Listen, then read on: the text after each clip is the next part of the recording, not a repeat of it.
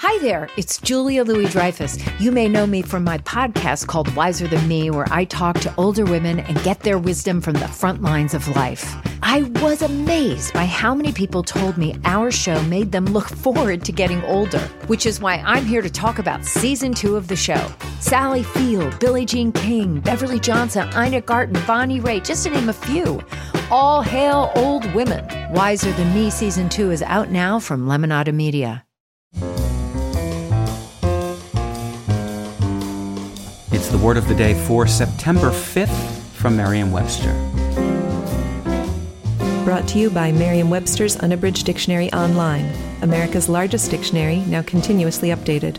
Learn more at merriam-websterunabridged.com.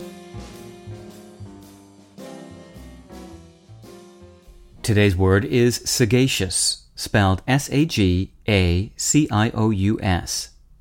Sagacious is an adjective that means of keen and far-sighted penetration and judgment, discerning.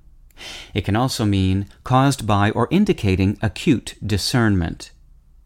Here's the word used in a sentence by Andrew Solomon from The New Yorker.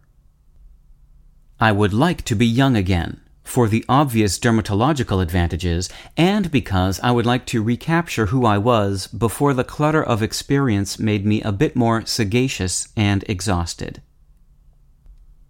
You might expect the root of the word sagacious to be sage, S-A-G-E, which means wise or wise man, but that wouldn't be a wise assumption. Despite their similarities, the two words are not all that closely related. Sagacious traces back to sagire, a Latin verb meaning to perceive keenly.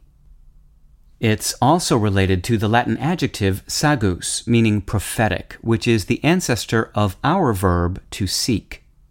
Etymologists believe that sage comes from a different Latin verb, sapere, which means to taste, to have good taste, or to be wise. I'm Peter Sokolowski with your Word of the Day. Visit the new Merriam-Webster Unabridged, America's most comprehensive online dictionary and the best source of current information about the English language. Get started today at merriam-websterunabridged.com.